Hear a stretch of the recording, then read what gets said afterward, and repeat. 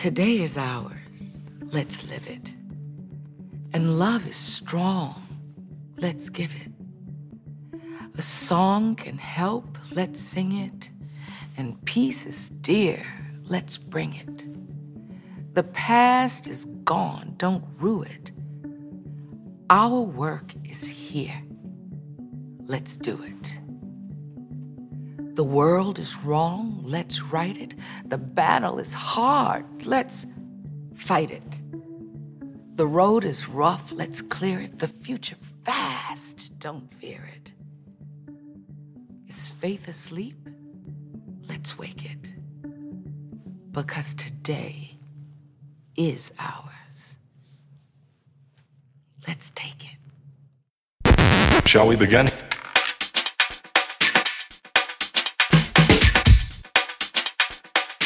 So yesterday, on Monday, September 11th, I was walking with a friend at work who just wanted to talk, and we were just walking, and I was like, let's just go this way. And we're walking, and we're talking, and we're walking, and we end up in the library at the school that we both work at. And I walk inside, and I see Miss Mariama Curry with two gentlemen, one of which I recognize. And I'm like, what's going on in here? They're talking to our 5th and 6th grade students. And I go inside and I see that they're talking about civil rights and the Black Panthers. And I'm like, I'm staying. And I sat there for a while and I'm like, someone should record this. So I put out my phone and I started recording video. And afterwards I went up to Miss Mariama Curry and the gentleman and I asked if they wouldn't mind staying behind an extra 10 minutes or so to talk to me for this podcast episode. And we ended up talking for 25 minutes. I was so excited and so grateful that they were able to take the time. So to give you a little bit more background on the guests that we have in this episode, we have Ethan Ashley, Mariama Curry, and Lloyd Dennis. Ethan Ashley was born in Los Angeles. He did obtain his Bachelor of Science in Political Science and his JD at the age of 22. He's always had a passion to change the school-to-prison pipeline. Ethan is a member of Kappa Alpha Psi Fraternity Incorporated. He created and still maintains the Black Male Leadership Program called New Orleans Black Male Achievement Network.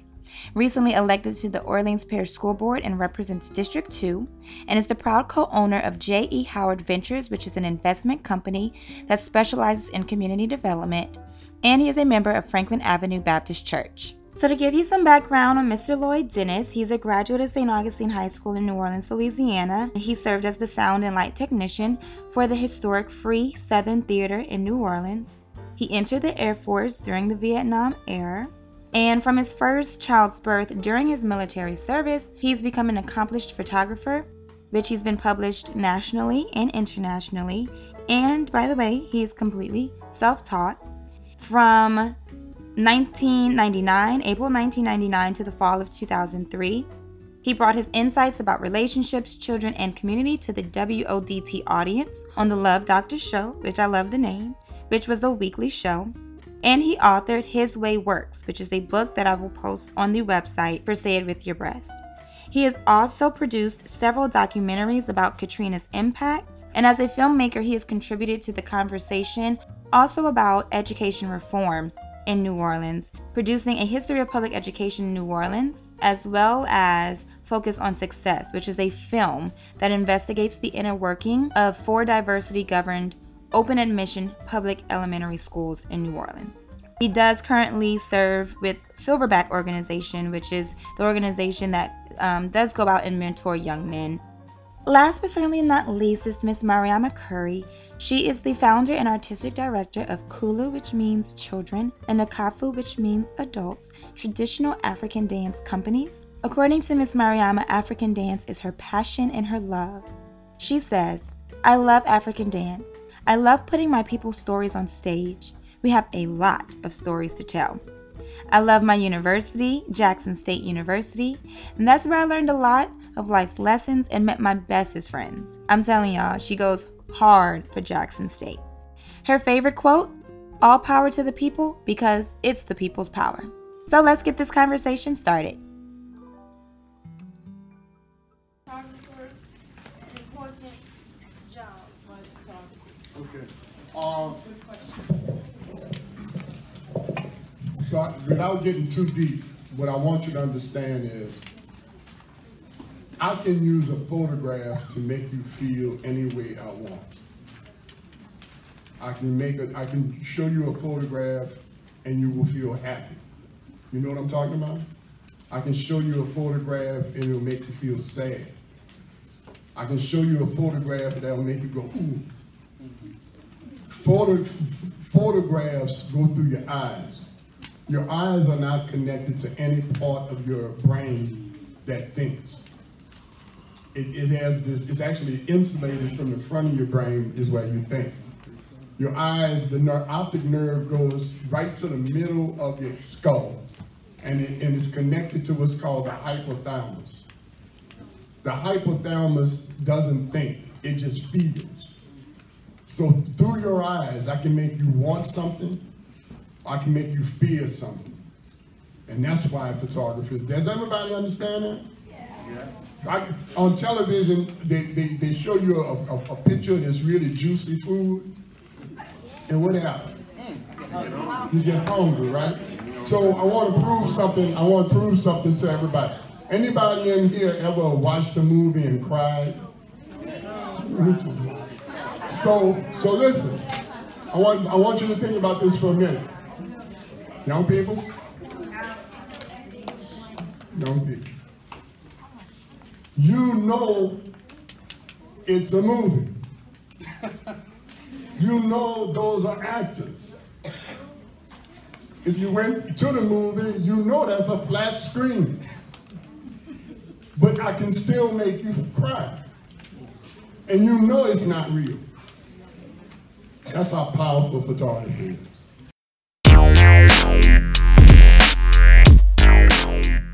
Mariama Curry, I am a performer, particularly in the art of traditional African folklore. I'm also a Jacksonian, Jackson State University, which I love so dearly. We know. I have a son that's 29 years old who unfortunately moved to Southern Baton Rouge, but it's okay. But I love teaching, and I was the youngest female member of the Black Panther Party. Yeah, I was 14. Wow. My name is Lloyd Dennis. I'm chief cook and bottle washer for the Silverback Society, which is a group of men that work in schools, mentoring and providing manhood training to boys. I'm a radio talk show host and former photojournalist. So that's who I am. I'm Ethan Ashley. I am the son of a single mother and grandmother who was an educator, teacher, and I'm currently an elected official. I'm a school board member in New Orleans, and I also work as a director for a nonprofit, civil rights nonprofit, the Urban League. And you guys just spoke to our, was that 5th and 6th grade? 5th and 6th grade students. And I'm like, oh my God, this is amazing. I wish we did this like on a monthly basis. Do you feel like they grasped the understanding of the history of civil rights to some degree, whether locally within the state? Do you feel like they are receptive as like the new younger generation, or does it sound more fantasy than reality to them? Like, I think there's some terminology that they need to know the definitions of. Do you really know what the civil rights movement is? What does that mean? What does civil rights mean? What does segregation mean? Those kinds of things I think they really need to know and understand before they're able to connect it together, is knowing what these terms mean. And then once you know what those terms mean, then you can start connecting. I think they understand, but that connection I don't think is there, because if I say define civil rights, to me, how many of you guys can define civil rights? How many of you guys can define segregation? Things like that. And then you can start connecting, okay, well, this happened, and et cetera, et cetera, et cetera. right. Race didn't exist until they needed race to create slavery.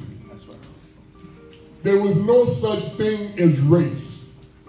If they wanted to refer to you, if you go to the Bible, there are black people in the Bible, but they're not called black people.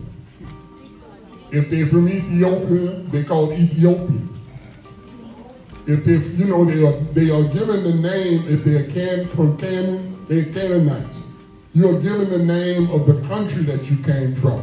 Race was invented so that one group of people could justify creating slaves with another group of people and stealing their land. Because America was stolen from Indians. There were people already here. So race really didn't exist. If we were in the 12th century, they wouldn't know what you were talking about if you said race. They think you were talking about horse racing or something like that. So it was invented to justify slavery. And that's important for you to understand. Up until that point, people was just people. They just had different skin colors. They were from different places. Then we all have to organize ourselves and fight to get that treatment changed. But a human being is a human being. There is no such thing as race. All right? Y'all got that? That was a great question. The reason that you asked the question around why whites tease blacks because of their color, and it's like a multifaceted answer. I'll tell you, a lot of it has to do with power and oppression, and to make us not love ourselves in a way that we can't truly understand who we are and whose we are. And I'll tell you that that's why I told you guys about LOL. What is it again? That we must love ourselves in order to truly understand who we are and whose we are and the power that we have. But we're very powerful people.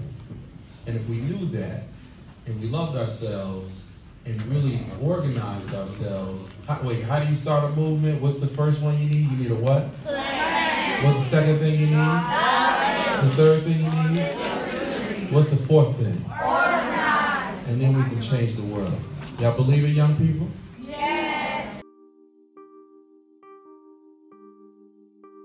Are there some recommended readings for young people, even their age, younger or older, or even with their parents, or things that their parents can read that any of you recommend?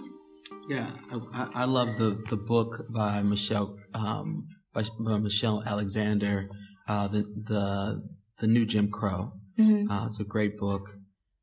Enjoyed reading it. I also enjoy the book The Warmth of Other Suns, that speaks to the diaspora of African Americans from the South to the North, the West Coast, and the East Coast as well. It's really good books.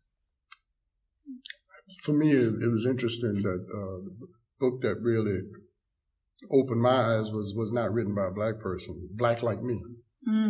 It's where a European took on blackness and was blown away by his experiences. He had never imagined that. And so that was something that kind of got me going back in the day. I asked that too because Black Like Me was a book that my mom had up in a shelf in the back of our house. And as a kid, I just loved to read. And that was one book I saw the cover of, and I was like, this is interesting. Even as a child, I've seen some kids talk about and have lots of questions about why Black people have been treated so differently and continue to be treated differently. I know that we aspire for that change to happen sooner than later. Do you feel like it's happening? You've experienced the realness of hatred in America. Do you feel like we've come any further, really? Or has it just changed form? How do we give them hope as young people? Well, it's obvious that there's certain progresses that we've made. So it's not illegal to be black anymore, except in case of some police, because you can still get stopped for driving while black. But in terms of how people are internalized, I don't know if that's much has changed. Mm-hmm. I don't know if a whole lot has changed. Racism is so deep in this culture, and so deep into the history of this society, of actually almost the world, that I don't know if it can be extracted. It's so much of a belief system, even within Black people. We have these internally realized racial things. I really don't know. What I propose is that we just become as resilient and as strong, as powerful as we can, so we can deal with it. Mm-hmm. I still raise my children with the concept you have to be twice as good. Mm-hmm. And tell you the truth, it ain't that hard, because the people who have the privilege don't have to work that hard. Mm-hmm. So it's not that you can be twice as good. Mm-hmm. So that's kind of my take, is that don't bet your, I hope so, but I'm not going to bet my life or the life of the young people that I got on this concept that everything's going to be all right. Yeah. Did any one of us do a boycott? Yeah. Okay. All right. So when we did a boycott. So remember, I told you the story about Jerome Smith, who got beat up because he sat at a lunch counter. Well, shortly thereafter, African Americans in the city organized a boycott, and they stopped shopping at the department stores.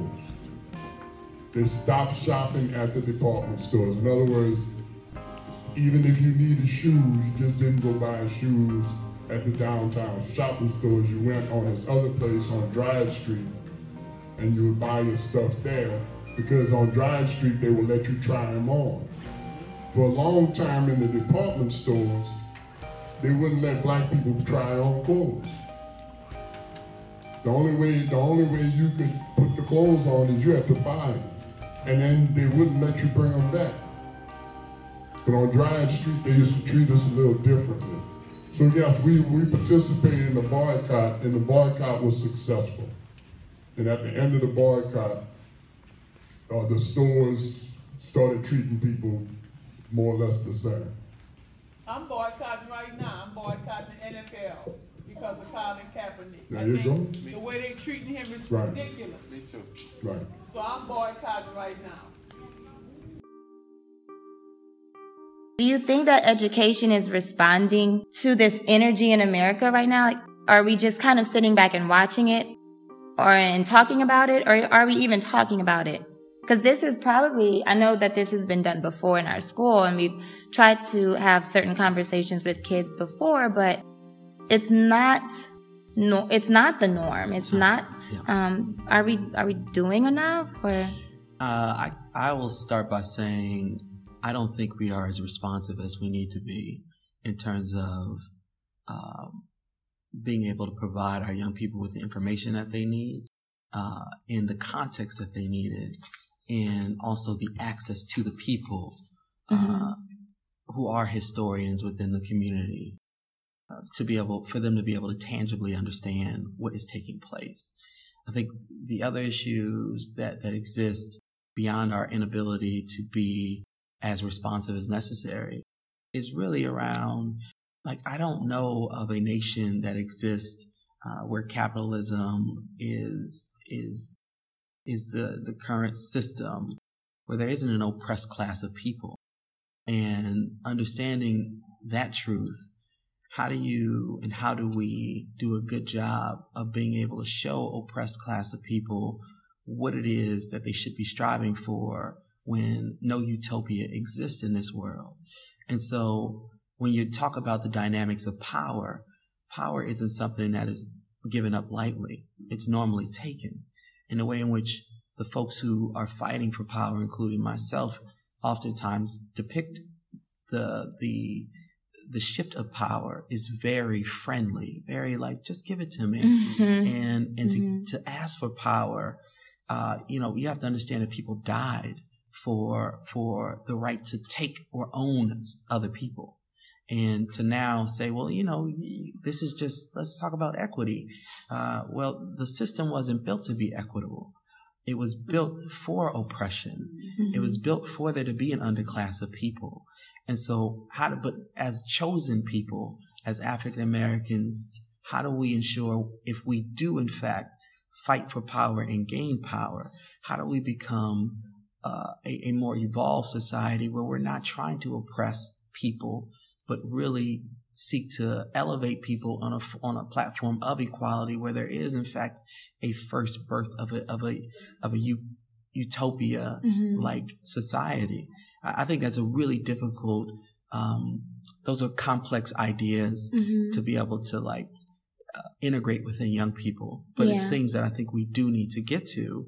But it's talking through the rise and fall of nations, and having people understand. And a lot of it is exposure. We need more folks taking trips to different countries and different spaces. I think the first time I was exposed to something different was when I lived in South Africa, and having the opportunity to see apartheid when I was in law school and see the effects of that on a community and society. But I don't think unless you get that exposure, it's really difficult to understand in a tangible way what it make means. it real. Yeah. I also think that truth needs to be told. Particularly on the historical side. Everybody talk about Africa and how we got here. The question becomes why we were brought here. And understanding that a lot of us were stolen. Some of us were not. But those of us who were sold on a false pretense. So I think the historical aspect of it needs to be told. I know it needs to be told. It needs to be clear, and truth needs to be told. I look at the Ku Klux Klan, and for me, that's their right. If that's the way you feel about your people, that's fine. But just deal with truth. Just deal with the fact that your people stole this country. Your people enslaved people. Your people used people. Your people treated people like dogs. Your people didn't give people the right. You wanted to kill people because they didn't look like you. Just tell the truth. A lot of times when you tell the truth, a lot of things can be accomplished. You have to read. You have to research. You have to study. You have to know. History is very, very, very, very, very, very, very important. What's happening now that I see is that our history is not being told. When I was in school, we talked about books, reading. We had to read Black Voices. We had to read Black Voices. We had to read The Miseducation of the Negro by Carter G. Woodson. I was a junior in high school reading these kinds of books.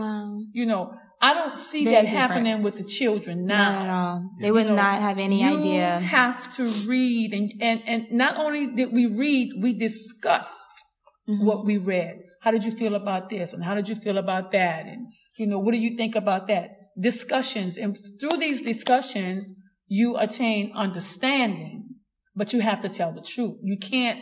And what I find a lot is happening now is that you sweep it under the rug, and we're afraid to have certain conversations. We're afraid to speak your feelings, even though this is how, like I said, the KKK, this is how you feel. I respect that, but it has to be reciprocated, and it doesn't happen. It does not. And so, conversations about race relations are not being held because the majority of the people are afraid. On both sides. On all sides. On both sides. Yeah. Exactly. People are upset about Colin and him taking the knee. My take is, first of all, my country 'tis of thee, I pledge allegiance, the preamble, none of that was written with African American people in mind. Let's be clear and let's understand that, and let's know that that was not written with us in mind. So the question becomes, so if I feel this way, why am I looked down upon because I choose not to stand? It's not written with me in mind. When was it written? In the 1800s. Kicked out of a class for not standing. And I'm like, you can't be serious. But you are also violating my First Amendment of freedom of speech, that I don't have to stand. So now because you violating my First Amendment freedom of speech, now you want to you know, put me on the back burner, but I have that right. So you say and who's one generating thing and the doing money for something these else. teams? Yes, we are. It's, you know, our children, I think, suffer a lot because they don't get understanding. They don't get an opportunity to discuss. They don't get an opportunity to say how they feel. They don't get an opportunity to really know how this thing really, really, really goes. Yeah. You know? So what I find interesting is that what we just did with these children, they were in. They were in, they were interested, and to me, it provides motivation.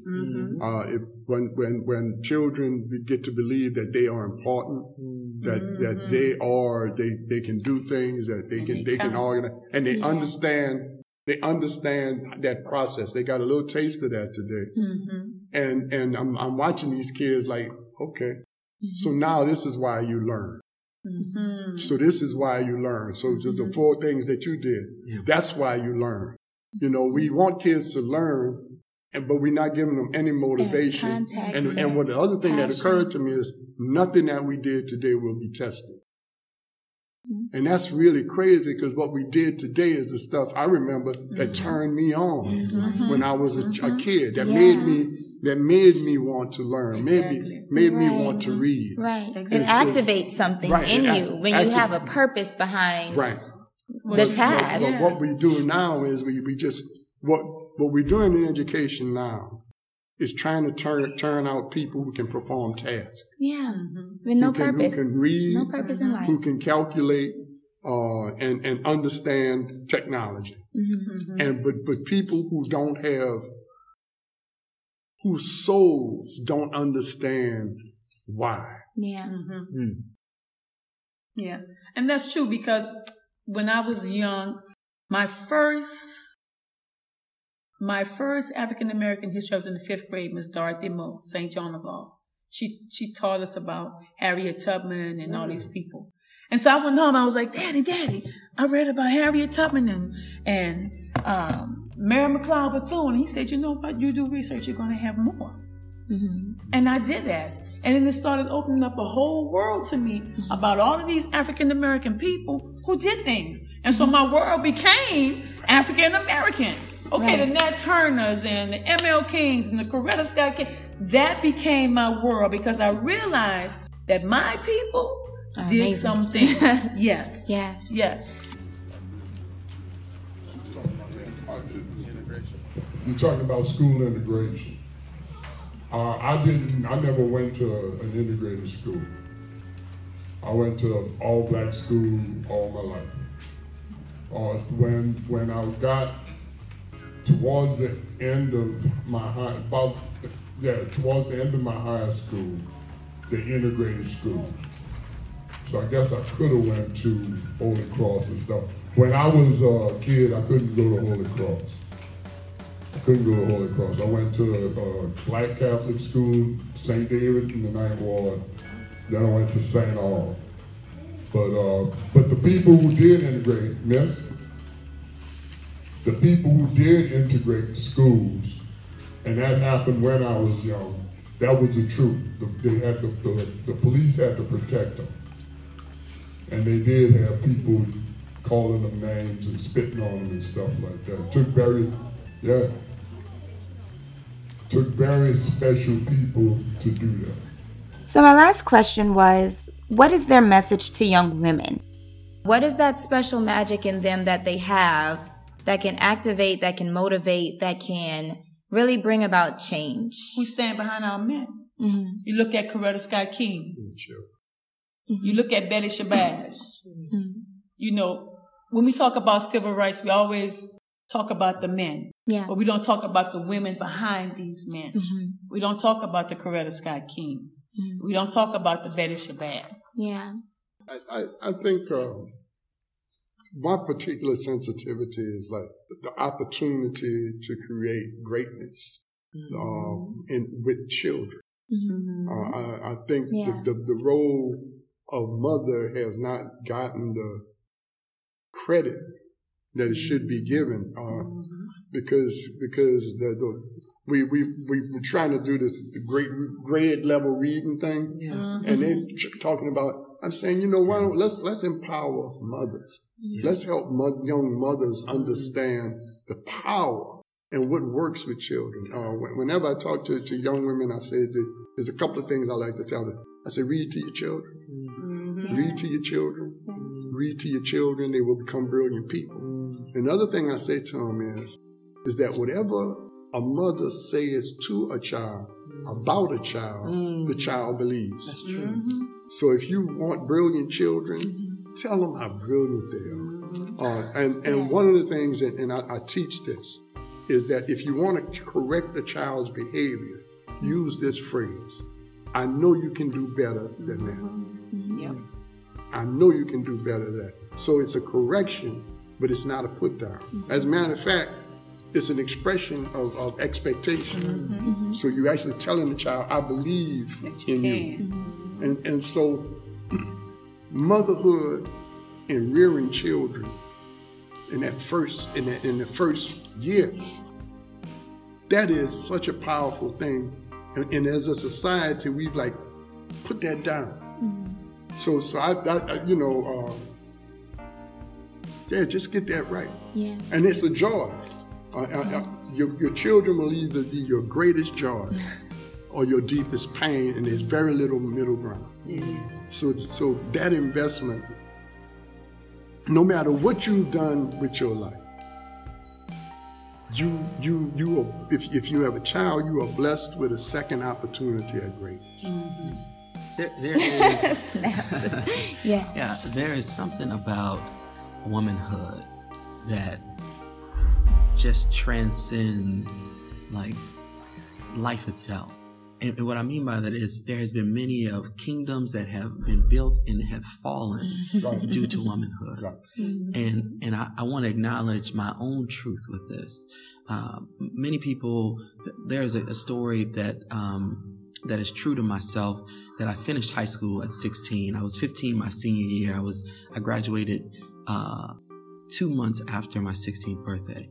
And many folks don't understand, and this is the truth. I usually tell it when I'm in rooms with all boys, and I tell them my truth about this, that the reason that I started going to college, I started college before I started high school. The reason I did that was because there was an older girl that I was trying to impress, that I wanted to spend time motivation. With. And it is a sad truth that that is what sparked my ability to understand how brilliant I was as a black boy.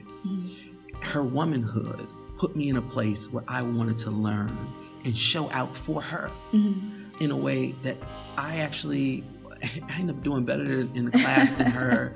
I end up finishing relatively early, and I'll never forget not only the joy that it brought me from that moment, but then the joy it brought my mother, which is another woman in my life. And so it was that joy as a man to be able to say, my steps have been ordered in this way. And so there's something about womanhood that men will follow to the ends of the earth and sacrifice so much just to be able to feel like we have done something to please this thing, because there is something maternal about it. There's something motherly, Mother Africa. There's something about them that owns this world. But they have to walk like queens. Yeah, Exactly. They have to walk like queens. Yeah. They have to step through the world like they own it. They have expectation, that they have value. They have to walk like queens. And my last question, what for the women, I'm not going to say for the women, for those women who may not feel their queendom, what is your message to them? How do they find it? How do they rediscover it if they've lost it? You have to love yourself. And you have to know from whence you came and who you are. You have to love yourself. I've always been me. I'm me, regardless to where I am or who I'm in front of, whatever. And I've been with the richest people to the poor of the poorest people, you know. But I've always been me. I had a cousin who was married to Walter Payton, and we were around all these people with all this money and da-da-da-da-da-da-da-da-da-da-da. And she and I, we're a lot of like, we don't care about all of that. We're not trying to put on airs because we're at this event with all of these rich people. We're just us. This is all we know how to be. We do want to look good. We do want to smell good. But we want to represent the fact that we are African American women. But all this other stuff, we don't care. I've had friends who are very, very poor. I'm still me, regardless. I walk around the school like this all day. I'm still me. You know, you have to be yourself, but you have to have self-pride and you have to have self-love.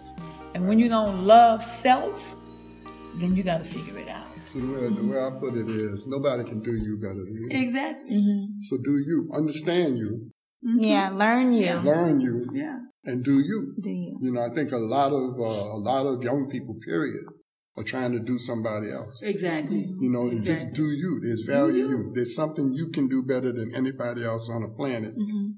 Find out what that is and do you. Because accomplishment is where self-esteem comes from. Exactly. Accomplishment. Doing something. And you know, that's where self-esteem comes from. Because I argue with people in schools, they self-esteem. You can't give a kid self-esteem. But if you can coax a kid to do something, to achieve something, they will feel good about themselves. And then who, you know, who they're around. They have so much coming at them in terms of what is perceived as beauty. Yeah. You know what I'm saying? And I tell the girls in here all the time, I said, you look around this room, everybody in this room is a different shade, but we're beautiful. We're the only people that come in every shade you want to think of. We come in that shade.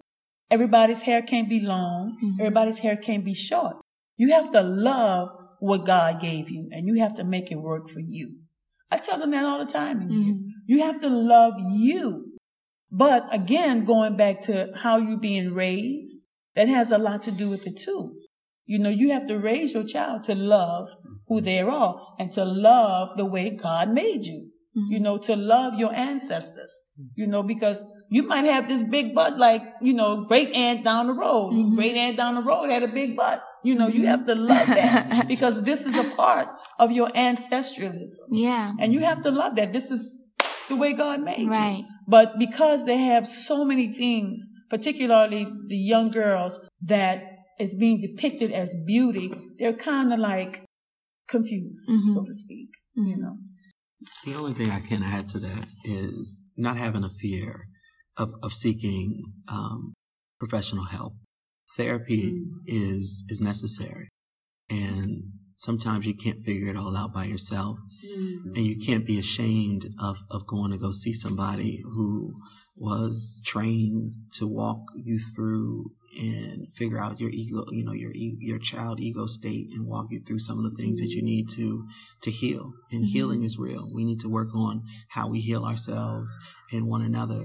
And then I also think that there is a space for the creation or need to have just therapeutic group settings of women being able to see women as at their best. Yeah. And being able to learn from women at their best. Yeah. And being in that setting will ultimately rub off and allow them to understand who they are and whose they are.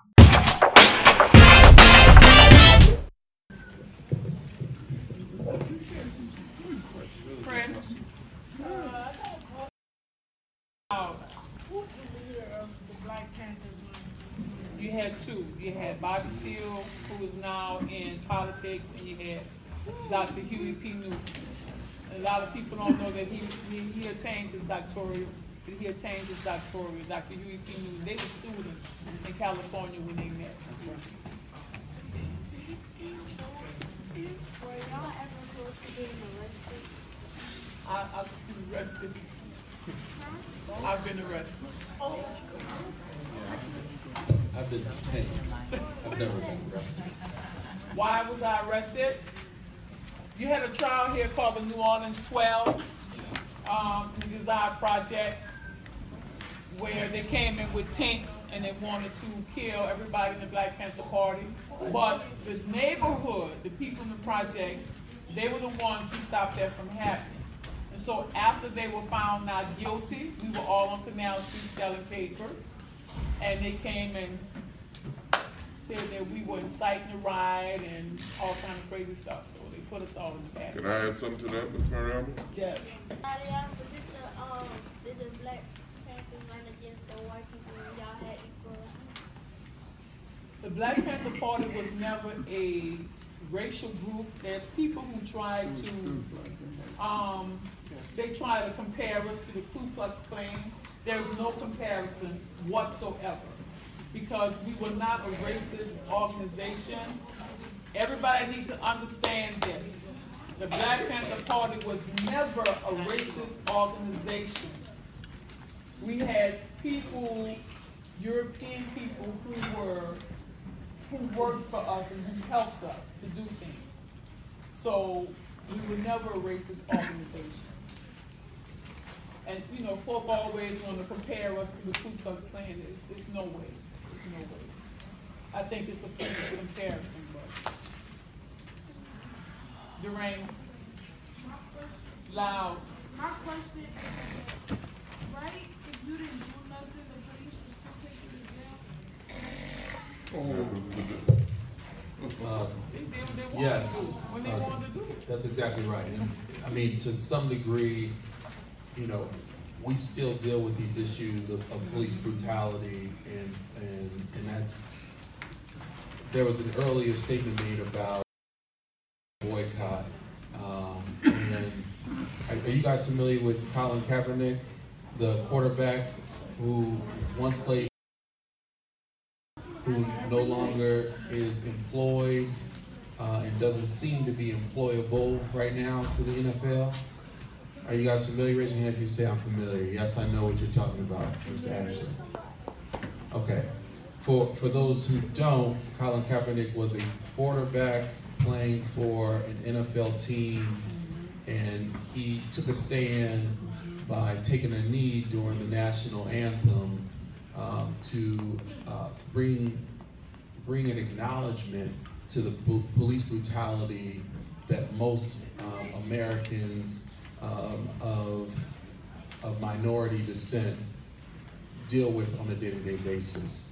And from that silent protest, he has now become, as most people understand, a martyr for the NFL. Meaning that the NFL and the 32 teams that exist have no interest in hiring Colin Kaepernick because he protested the national anthem and in a silent manner. And so this truth, acknowledging that his protest was to bring acknowledgement to the police brutality that exists on a day-to-day basis, is one where if you know the history of police brutality, that bringing acknowledgement to it is a huge issue. How many of you guys are familiar with police brutality? We understand what police brutality is. You guys, how many of you guys are familiar with Trayvon Martin? How many of you guys are familiar with Tamir Rice? How many of you guys are familiar with Philando Castile? And you have a bunch of individuals. You have Michael Brown. You have a bunch of young people, who, again, from minority descent, who have found themselves slain by police officers, and there has been little to no justice legally done to deal with these issues. And so I just wanted to make sure you guys understood why Colin Kaepernick has stood up to say that this is wrong, and he did so by taking a knee during the national anthem, because he was under the impression that there's no way that he would salute the flag of an America